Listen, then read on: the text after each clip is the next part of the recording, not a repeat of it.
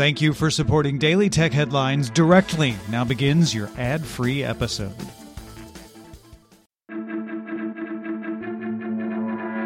These are the Daily Tech Headlines for Friday, September 25th, 2020. I'm Rich Straffolino. The European Commission announced it will appeal a July 2020 ruling which overturned a $15 billion fine against Apple and Ireland over state aid and taxes.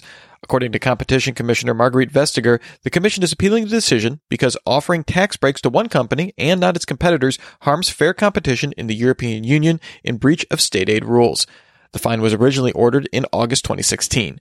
If the appeal proceeds, it will be heard by the European Court of Justice. The new deadline for a block on distributing TikTok in U.S. app stores is September 27th. Ahead of that, ByteDance filed an injunction requested Wednesday, arguing that the order violates constitutional protections against free speech and due process. Washington, D.C. District Court Judge Carl J. Nichols will hear the request. Meanwhile, ByteDance continues to seek approval from the commerce authorities in China for a deal with Oracle and Walmart. Several Chinese state media outlets have argued against the deal, but the government has not commented. The U.S. Justice Department submitted a filing to U.S. Magistrate Judge Laurel Beeler asking to put a hold on the preliminary injunction that blocked the Commerce Department order set to bar transactions with WeChat. The preliminary injunction was issued after the ban was challenged by the WeChat User Alliance on First Amendment grounds. The Justice Department claims that First Amendment does not bar the ban on WeChat transactions and is asking for an expedited ruling by October 1st. Amazon announced their cloud gaming platform Luna, launching initially on PC, Mac, Fire TV, iPhone, and iPad, the last two through a browser, and eventually coming to Android. The service will launch with a $5.99 a month introductory price, providing access to Luna Plus channel games to up to 2 devices at once, with 4K 60 frames per second streaming on select games. There will be over 100 games in the Luna Plus channel, and Amazon will offer different channels highlighting different genres and publishers with an Ubisoft channel in development. Luna will offer integrated Twitch streams in the service, and from Twitch, users will be able to launch Luna games.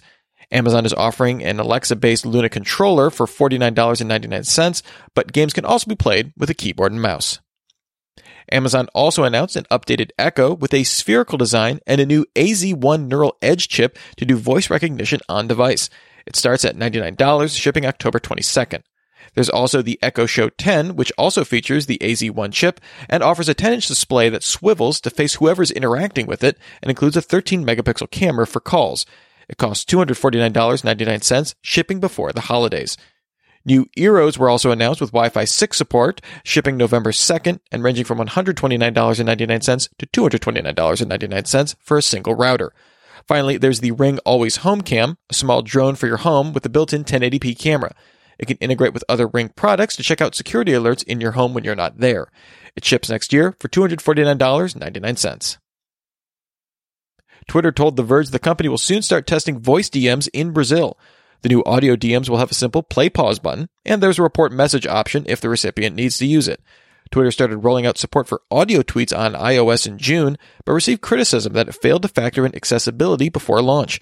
Twitter design chief Dantley Davis told Protocol that the company has since changed its product development process so that accessibility is always factored into new features.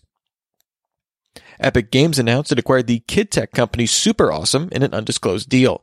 Super Awesome offers infrastructure to provide safe digital experiences and age-appropriate advertising with clients like Mattel, Disney, Hasbro, and Lego. Epic says it plans to develop a wide range of kid-safe services with Super Awesome. Fitbit announced details about its OS 5.0 coming to Versa 3 and Sense smartwatches. This comes with a new system font called Raiju, which Fitbit claims is easier to read and is more space efficient. The OS also redesigns buttons, backgrounds, icons, colors, and tiles to better fit the squircle displays of the Versa 3 and Sense devices. There's also improved swipe navigation and adjustment to tap targets to increase usability. Fitbit says it has no plans to bring the update to older devices. Apple confirmed it acquired the podcasting startup Scout FM earlier this year. Scout FM curates podcast suggestions for listeners rather than having them pick individual episodes, using machine learning to adjust recommendations over time based on user behavior. After the acquisition, Scout FM shut down services on all platforms. The Verge confirmed that torrent files containing source code for Windows XP and Windows Server 2003 were published on several file sharing sites this week. It's not clear how much of the source code is included in the leak, although one expert confirmed Microsoft's NetMeeting user certificate root signing keys were included. Earlier this year, a leak of the original Xbox and Windows NT 3.5 source code appeared online as well.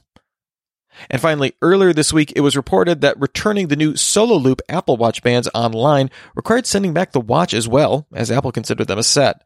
Mac Rumors confirms that Apple has now changed this policy, allowing users to just send the bands back online.